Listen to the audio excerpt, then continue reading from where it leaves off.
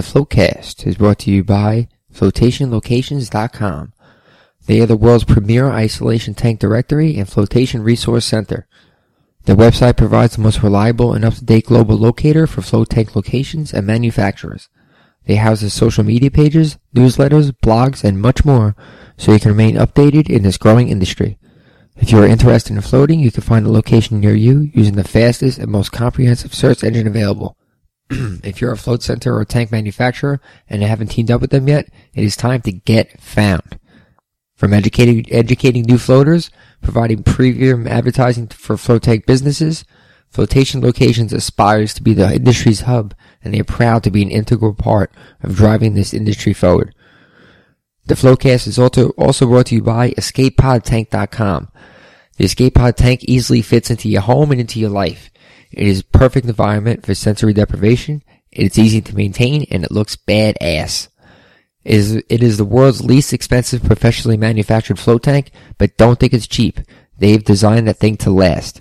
The exterior panel of the EscapePod tank is made from 14-gauge steel, which is powder coated, and the panels are precision manufactured right here in the United States. They've manufactured the system so it disassembles and easily carries around tight corners and into smaller rooms. And the biggest panel is 48 by 48 inches, so you can move it right into your room. It's not a pain in the neck to move into your house, and it's not one big clunky thing you gotta move around corners. You can move it into a room easily and then assemble it right in there. The pump system is delivered to you pre-assembled and water tested, and is professionally wired and ready to plug in. So you just gotta get it, plug it in, and that's it. No messing around with this, not knowing if there's any GFIs on it and you're gonna electrocute. You don't need to set up any timers. It's all done for you. Installing and building your EscapePod tank is easy and requires only simple hand tools. Your tank comes with a very detailed instruction manual, and the guys are there to help you out over the phone and email as well if you need help putting it together. Once your order is confirmed, it takes about 2 to 3 weeks to get the tank to your location if you're in the lower 48 states. Putting your tank together takes about 6 hours, and it'll be ready for floating in about 2 days after you fill it with water. If you're interested in purchasing a tank, you can contact Jeremy at EscapePodTank.com. And the FloatCast, last but not least, is also brought to you by FloatForum.com. FloatForum is a new forum that is free to join, and is a free information resource for anybody looking to find out information about floating, opening up a float center, or buying salt, or what to put in your rooms, or whatever the case is. So go check it out. FloatForum.com. And here we go. Hey, what's up, guys? I'm Tom, and you're checking out episode number 14 of the FloatCast. This is a podcast all about floating, the beautiful world of float tanks, isolation tanks, whatever you want to call them. They all have the same goal, which is complete relaxation for the user. And this is a very, very rapidly growing industry. And right now there's a very exciting documentary being filmed about it by the good people at Float Nation. And right now, Carl is fortunate enough to join us and hang out with us and talk to us a little bit about it. What's going on, Carl? How are you? Hey, how's it going? Not too bad, man. Not too bad. Thanks for joining us. Yeah, no problem. So, tell me a little bit about the documentary. Well, actually, no, don't even start there. When did you first start floating? When did you first fall in love with floating? Because obviously, if you're filming a documentary about it, you're pretty enamored with it. I'm not actually sure. I've had that question before. I don't know. I know it was a number of years ago, and I'm pretty sure I was just Wikipedia hopping. I was looking for different, more efficient ways to meditate, and then I came across this thing called the Gansfeld method. I don't know if you're familiar with that. What's it called? It's called the Gansfeld method, but it has a bunch of iterations in the past. But basically, it's a method of sort of monotonous stimulation where you use white noise in headphones, and then some people put cut in half ping pong balls and put them over their eyes. And so that gives you sort of a pure white field of vision, or sort of whatever color you want. And then you have either pink noise or white noise kind of blaring at you through headphones. And so the idea is it's sort of sensory, more of a monotonous stimulation type of environment. And people report different effects with it. But so I was kind of looking at that, and I think on the link of the Wikipedia page for the Gansfeld method was this thing called an isolation tank. And I was just reading that, and it was just kind of in the back of my head that, oh, that's cool, I have to try it someday. But I never really thought much of it. It just seemed like some arbitrary type of thing that was out there. I didn't really think if they were accessible or not. And I think a year or two later, I was in a small town in Michigan going to school, and somebody had opened a center there. Really small town, really surprising. He actually went out of business within a year or two. Ah, it stinks. But no, I went in there, floated a few times, and I've been interested in it ever since. Nice. Well, it definitely is something that once you do, at least, for a lot of people, once they do it the first time, they definitely fall in love with it right away. But for a couple people, it takes a couple tries. You kind of just went into it, and then did you start going around to other centers, or you kind of just stuck around there and then kind of? No, I went to that one center, and the most people you talk to, you're right. Most people have a really great experience and they want to do it again. But for the most part, it's usually people have about 3 to 10 floats to really kind of get used to the experience, really, get indoctrinated into what it is, really just getting used to the environment. And so for a lot of people, they just might say it's relaxing, or they might say, oh, I had a really calmative experience, but I might try it again if it's convenient. It takes something to build up to. It's like a practice almost. But for me, it was strange because I had a sort of a blast off experience my first time. I don't know what I was doing. Maybe I was just in a weird state of mind, or I was tired or something. But I was so scared I had to get out of the tank because I just went so far, so deep into the experience that I had to get out. And that was my very first time. Wait, hold on. You were scared to get out of the tank, or you were scared and you had to get out of the tank? No, I was in the tank, and I slipped so deep into whatever state, whatever mental state that I was going into. It was just a really deep meditative state to where my, the feeling where your body's pretty much just dissolving away. Yeah. That happened so quickly, and I wasn't expecting it. I wasn't really ready for it, and I didn't really know what it was at the time because I hadn't really looked into isolation tanks that extensively. Right. And, that was just really jarring because it just happened so quickly for me that I just opened the door and got out, and it was too much for my first time. So yeah, that's kind of my first float. Nice. So what made you want to make a documentary about floating? Was it just you want to, I feel like it's the kind of thing that it's such an awesome industry, and it's such a beautiful industry that somebody at some point is going to make a documentary about it, and just because more people need to know about it. And this is definitely an excellent way to share information and get more intel out there. Mm-hmm. When did you first decide you wanted to do it? Like, what made you want to do it, a documentary? I don't know. I had the idea in my head for a few years before we actually did. We started working on it, I think, January of 2013, just started planning it. But it was never anything serious. We were just kind of planning it and saying, oh, that would be cool to make a documentary. We'll never do this, but let's just plan it and, just for whatever reason. Right. And I don't know. Things just kind of come together, and something just kind of clicked with us, and we said, why don't we just actually go and do this? That's awesome. It was kind of surprising because we were scouring Google for quite a while saying, telling ourselves there has to be a documentary out there of some sort. And there are a few little documentaries here and there. But there was nothing really fully comprehensive, and nothing really tailored to our modern day. We're so bombarded with information nowadays, and we're so tailored. Our brains are so tailored to high quality video and high quality content that if something isn't engaging us immediately, we tend not to pay attention to it. And so I don't know. We just found a need for sort of just a nice looking product to really get more eyeballs on it, and not necessarily those who are searching for float tanks on the internet. And so we really just wanted to make a documentary for the common person, somebody who has never heard of floating before, so they can just sit down for an hour, watch this movie, and kind of get the gist of what it is. Nice. Now, what's the basic gist of the documentary? You kind of went around to different float centers from around the country and kind of just checked them out and interviewed center owners and people who came and floated and that kind of thing? Yeah, pretty much.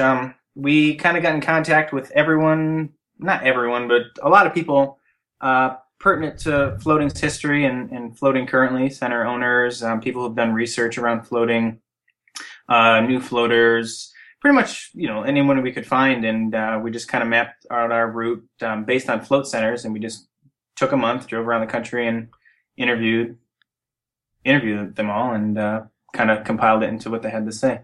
Nice. And when do you guys have a release date for when it's coming out? I keep saying soon, but that's probably the most annoying answer you could ever. Yeah, well, it's tough because you want to say something, but you can't give an exact time, you know. But no, we're thinking February, mid-February. First we said September, and then we said October, and then we said November, and then we said December, and then January.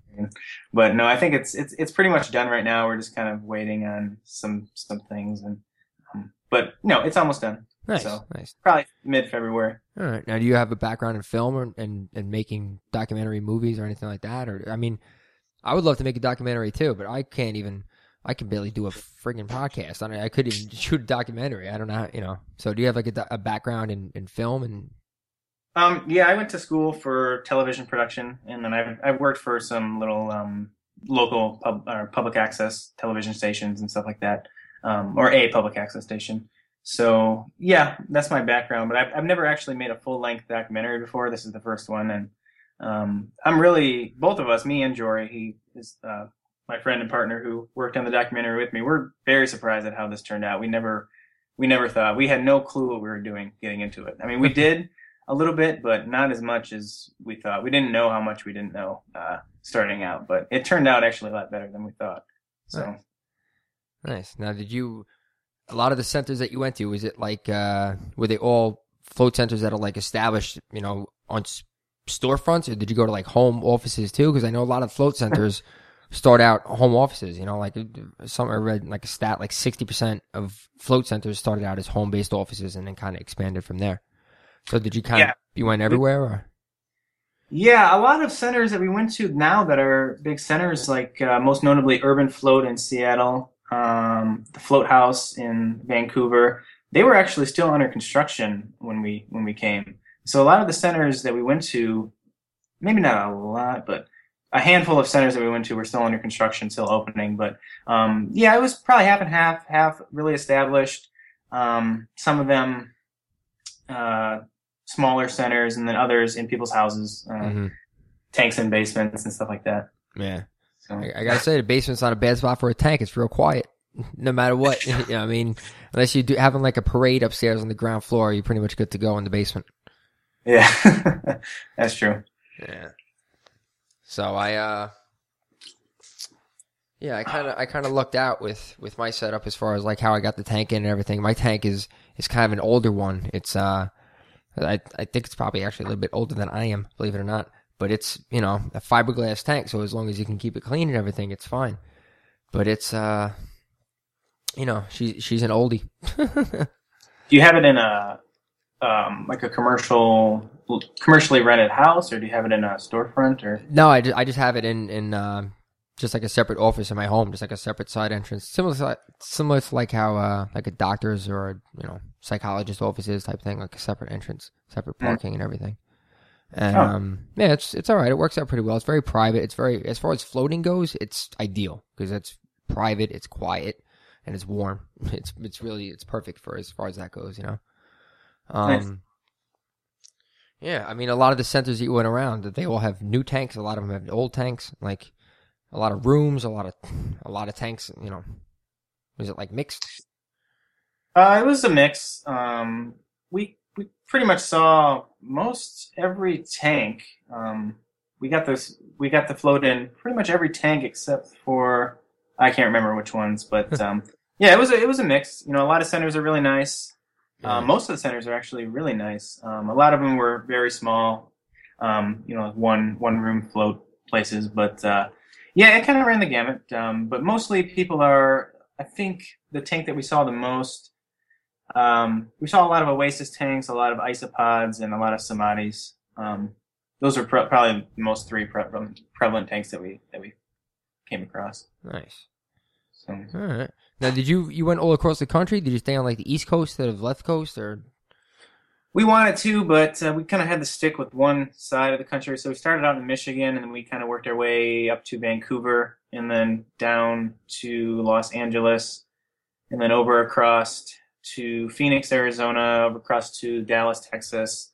We were supposed to go to Atlanta, Georgia, but we couldn't. So we went up to Nashville, Tennessee, Ohio, and then back to Michigan.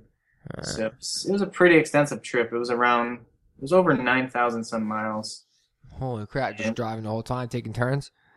Yeah. It was was pretty intensive driving. It really opened my eyes up to the world of driving, and I have a newfound respect for truckers.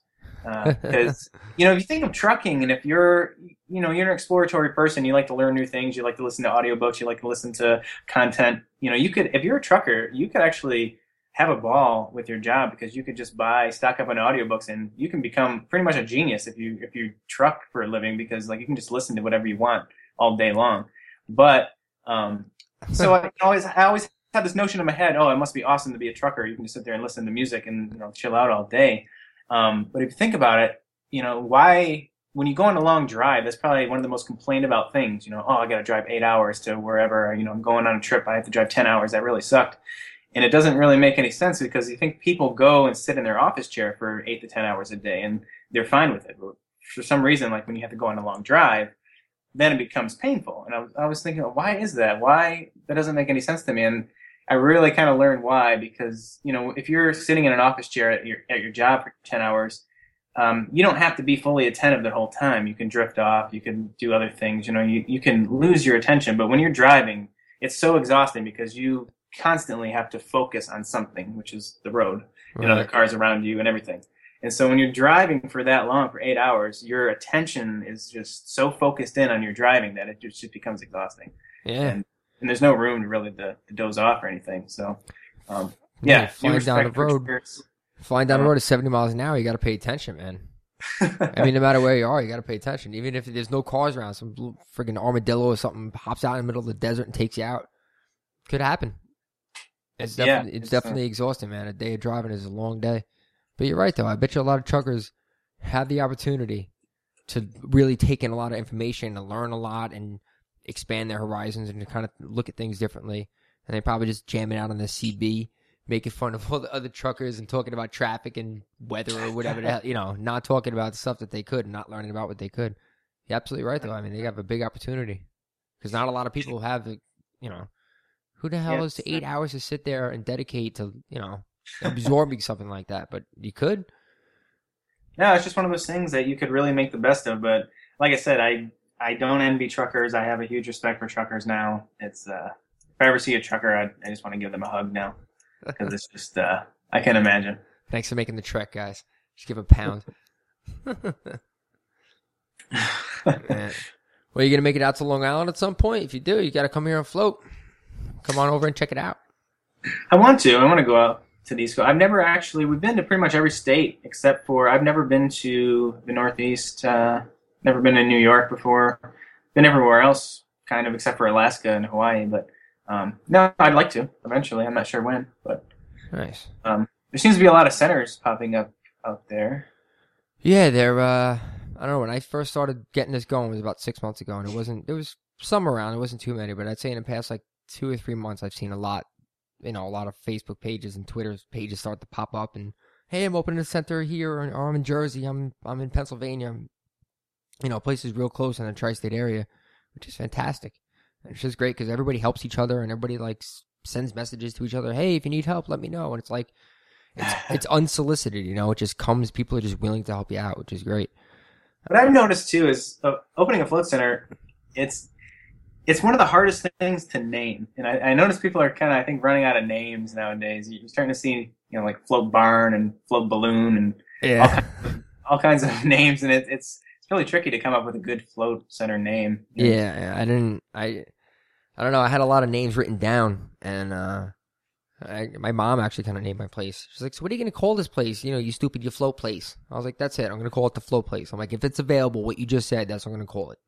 So I kind of went with that because I figured it was easy to remember. It's like you don't even have to try to remember it. You just, where'd you float? It's like, I don't know, the float place.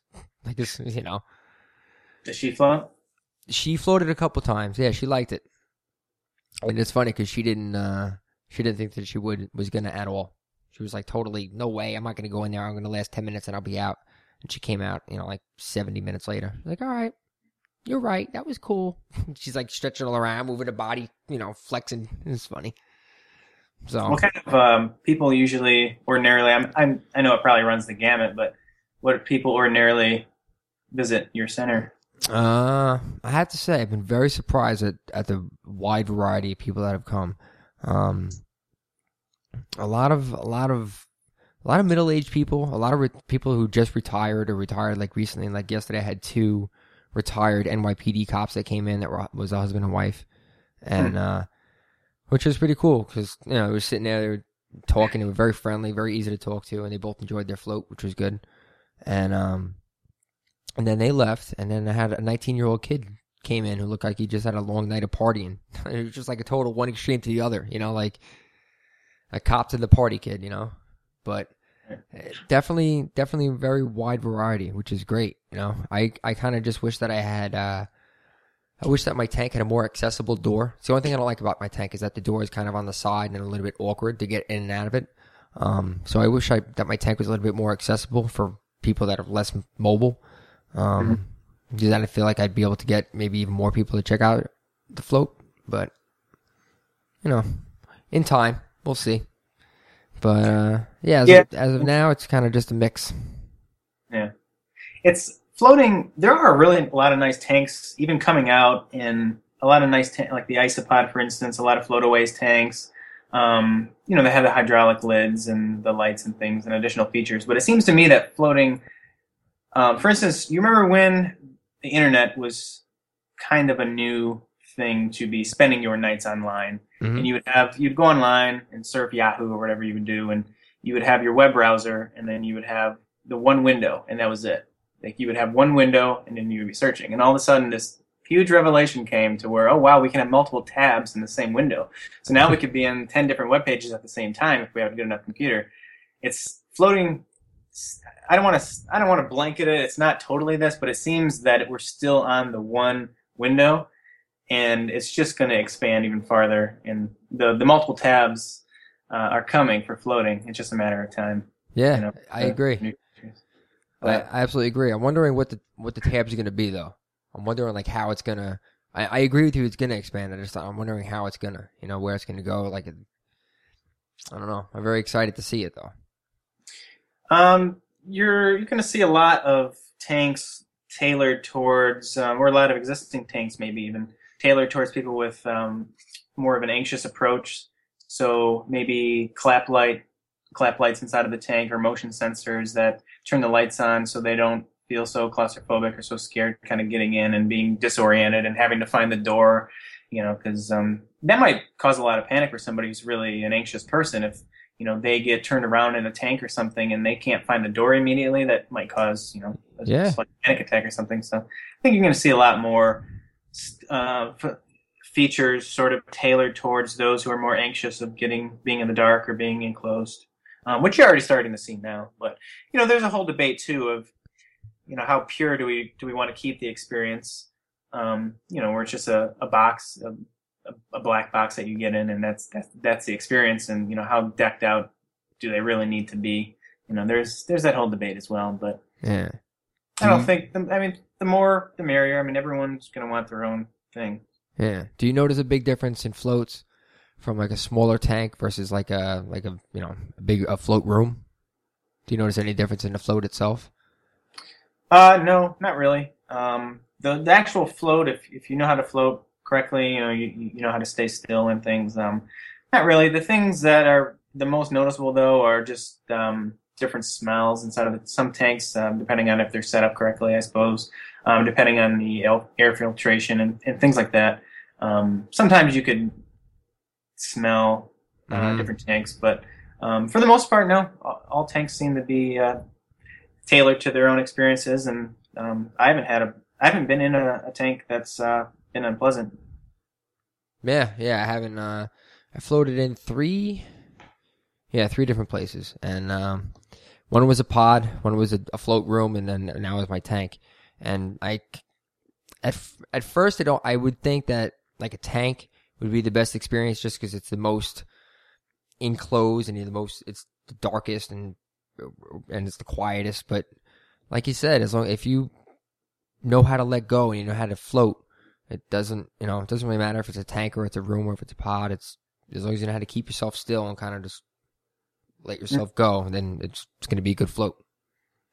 Yeah, as far as the experiential occurrence of the float, it's pretty much the same, but a lot of the differences really are in air quality and maybe even water quality of just how a tank is maintained. That's not really specifically towards a manufacturer, but so I guess there's different measures for what's a quality float. But as far as just having the actual experience, it's kind of hard to tell the difference unless there's a ream of light around the lid or something that disrupts it. Yeah.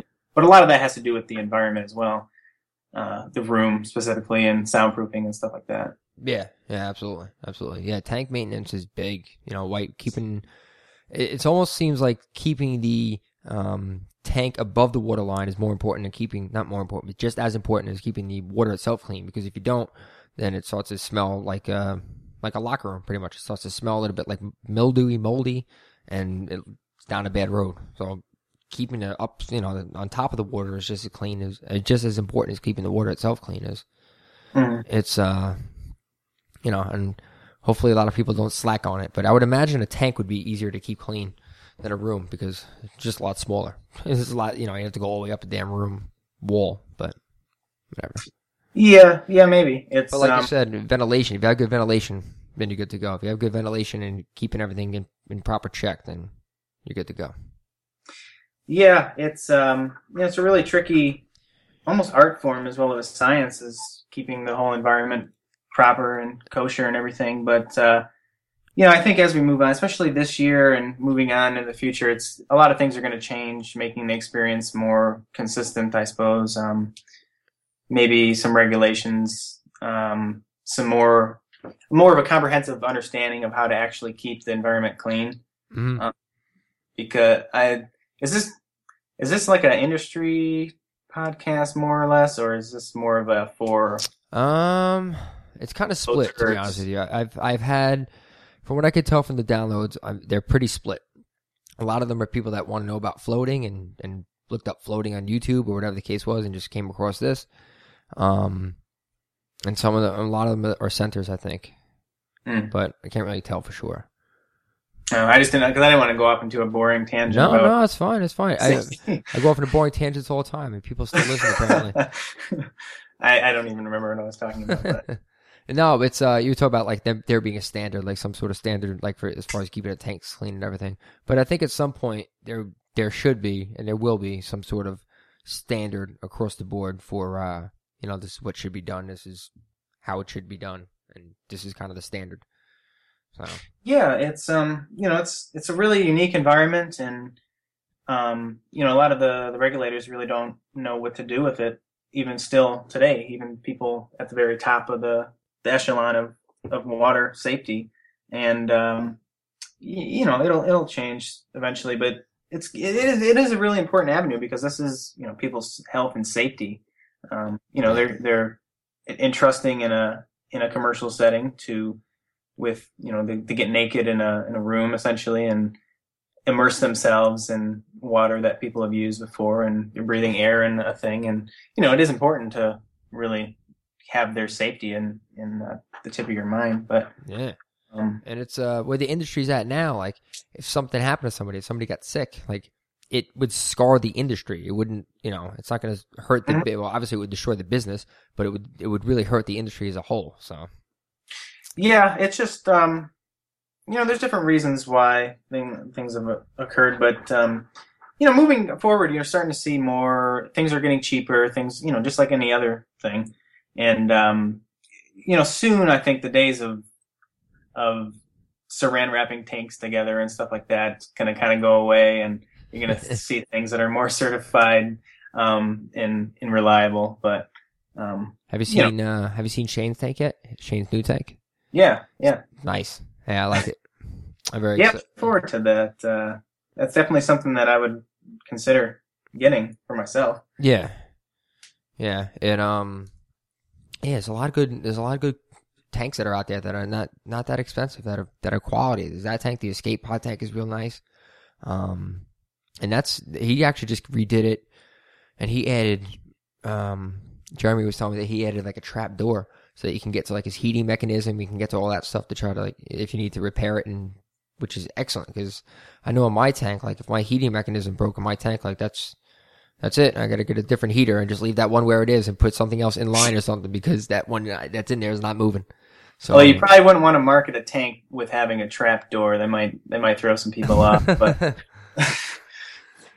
yeah, you're just gone, disappear. So what else about the documentary? Anything else you want to tell us about it? Or we kind of just got to wait for the rest? Well, I mean, what else? Primarily the goal of the documentary was kind of just to spread information about floating and everything and check out different centers. And you think you did a pretty good job of that as far as, what you got to see? Yeah, I think so. If nothing more, it was a big problem with, you wanted to learn more about floating, and you kind of went online to do that, and information was just not there, or just kind of scattered all over, or it's more leaned towards a certain area, and it's historically been a big problem to try to get information. That was a big push for us doing this documentary. Historically, it was a big problem with getting legitimate information out there, and a lot of it's out there. The Book of Floating is a very comprehensive book. Sometimes rereading the Book of Floating really blows my mind with just how much detail is involved with that book. But we live in more of a passive society these days, and so what better way to make some sort of a passive platform to get the information out than a documentary? Yeah. It was really hard to make because you think of a documentary, the whole container of a documentary is seemingly boring, unless it's about something very riveting. Documentaries are sort of for learning, and they're seen as sort of boring. And so this was the hardest thing in the world to make because it's literally about a box of water. And so, how do you fill an hour movie just talking about a box of water? And so it was kind of hard. But one of the biggest things, and why it's kind of been taking so long, is we just had so much footage. We had so much. We originally made something, put it together. It was about 4 hours long. We had to cut it down. Now it's about an hour. We were going to make it an hour and a half, but I think an hour is just about right for this subject matter. An hour's a good length for a doc. You see like an hour and a half or 2 hours documentary, it's like, all right, that's like, you got to dedicate something to that. And an hour's like, all right, let me throw this on and see what this guy's talking about here. You can kind of swing that, but you got like a 2 hour documentary or something, an hour and a half, it's like, I don't have that kind of time. I got stuff to do. I barely have time to find enough time to float. Yeah, that's true. So, yeah, I think an hour will do. But we just have so much footage, so much material that it was really a challenge to pick and choose what we wanted in there. A lot of stuff's left out because it's just such a broad topic, and we just kind of had to reevaluate what we wanted to say and who we're tailoring it towards. And so hopefully it'll be good. It comes a point in time where you've been working on something for so long and you've watched it so many times that it works in its own form of monotonous stimulation almost, to where you have no idea. You've been editing video for 100 hours, and after a while, it's just you have zero idea of what you're even watching anymore. You've seen it so many times, and it's just like it's a mild form of torture, like those old sensory deprivation experiments. I hear the editing process is a real bitch. I had a couple guys here from AMC. They're filming a new reality show called Game of Arms. And one of my clients is on the show. So AMC came here and they filmed him going to the tank, and they filmed me talking to him about it, and everything. It was really cool. What's it called? Game of Arms. It airs February 25th, I think, on AMC. Okay. It's like I think they're doing 12 episodes, and it's the same people that produced Deadliest Catch. So it should, it's a pretty legit show, it has some validity to it. But when they were here, I asked the guy, like, at the end, I'm like, realistically, how long can I expect to get on TV for, if even at all? He goes, honestly, I don't even know if you're going to make it at all. He goes, this whole thing might not even make it. He goes, we'll go somewhere, we'll film for 14 hours in the freezing cold, and they won't use 1 second of it. Yeah. And they won't use 1 second of it. He goes, and I used to take it personally. It used to really upset me and piss me off. He goes, but then I just realized they just received 1,000 hours of footage, and they have to edit it down to 12 hours with commercials. So it's like, you can't really blame them for editing stuff out. So anybody that gets edited out of the documentary, don't hate on Carl. He had to do it. Yeah, please. But that's a common mantra when you're doing any sort of television production is, capture way more than you need, and sometimes that ends up working against you. But I suppose it's better to have it than to not. But yeah, you're definitely right. Yeah. Hey, who knows? If you have a real good following with the first one, real good results from it, you could always put out like extra footage. Yeah, I'm going to be posting all the excess on YouTube or something just to put it out there. Nice. But I'd have to look and see exactly what we have. But it's a lot of stuff. It's probably about 5 or 6 hours. Nice. More than that, but just all condensed and cut down. It's probably 5 hours. So. That's a lot of. But yeah, I mean that probably took hundreds of hours of editing, just sitting in front of a computer and cutting this and pasting it to that. I couldn't even. I wouldn't even imagine trying to do that. The Louis C.K. actually edits his own show, Louis, and he said he does it all from his computer, his whatever now, Mac. He just does it all from his iMac right there on one computer and just edits the whole thing, the whole show. It's like, that's pretty damn amazing, man, considering he's just like a stand-up comedian. You wouldn't look at him and think that he's an editor, but apparently he is. I guess they make it that easy. Yeah, and doesn't he sell it online for $5 or something like that? Yeah, he does that. Well, he does his show. Not his show, but his his show. I know he does his show that he edits, and then he has his stand-up comedy that he does. He produces and edits that himself, and then he sells it online for $5. And he was like the first person to start doing that. And now I think a lot of the stand-up comedians are starting to go that route because they realize that they can, which I think is good for them because they should get the most money for what they're putting out. They should get more than whoever else produces it or releases it or whatever, however it works. I don't know. But they should definitely get the most money. So I think it's good that they're starting to do that.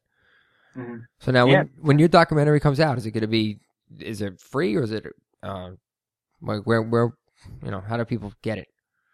I have no idea. We haven't really thought about it yet. We want to get it as far and wide as we can, but we're not really sure.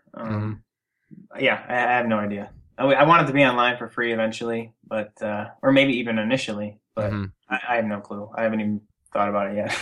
So, yeah, I don't know. All right. Well, once you got some definitive stuff and you know exactly when it's going to be released and everything, definitely let us know.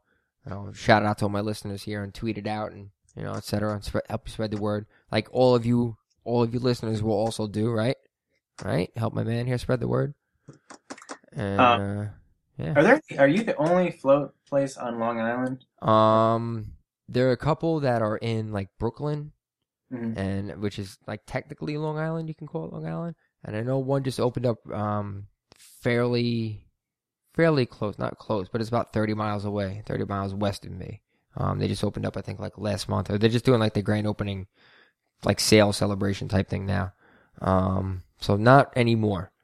But I was and it's weird though when I look on like some of the older like where to float websites, like the Flotation Locations website to find out like where to float.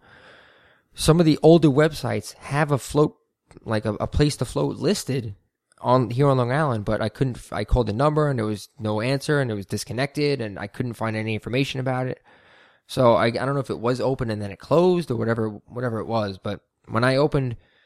I know when I went and floated for the first time, I had to go to the city. I had to take the train into Manhattan and try it Manhattan. And then that's when I decided I was going to open my own because, taking the train to Manhattan sucks. Who the hell wants to do that, especially when you're trying to go to relax? It's hard to relax in this day and age, and it's really hard to relax in Manhattan. So I figured out here would be that much better. Mm. Yeah, it really helps, too, with the float center if you have a parking lot. There's nothing worse than going to. I mean, there are a lot of nice centers, specifically Float Lab in Venice Beach, and I think Float Lounge in Laguna Beach. They might have a parking lot, but those are nice areas. But if you're in a busy city and you go into float and you have to spend a half hour trying to find somewhere to park, your whole float is pretty much just offsetting the stress of parking. Yeah, and not to mention now you're late for your float and it's going to cut into your float time. So now your hour and a half float is now. An hour float, and now you're stressed out anyway. So, yeah. Right. Yeah, it's definitely not very conducive to relaxation. But yeah, I absolutely agree. You got to have a place to park. You got to make it easy. I actually try and tell people when they try and like schedule appointments to come here and float at like around like 5, 6 o'clock in the evening.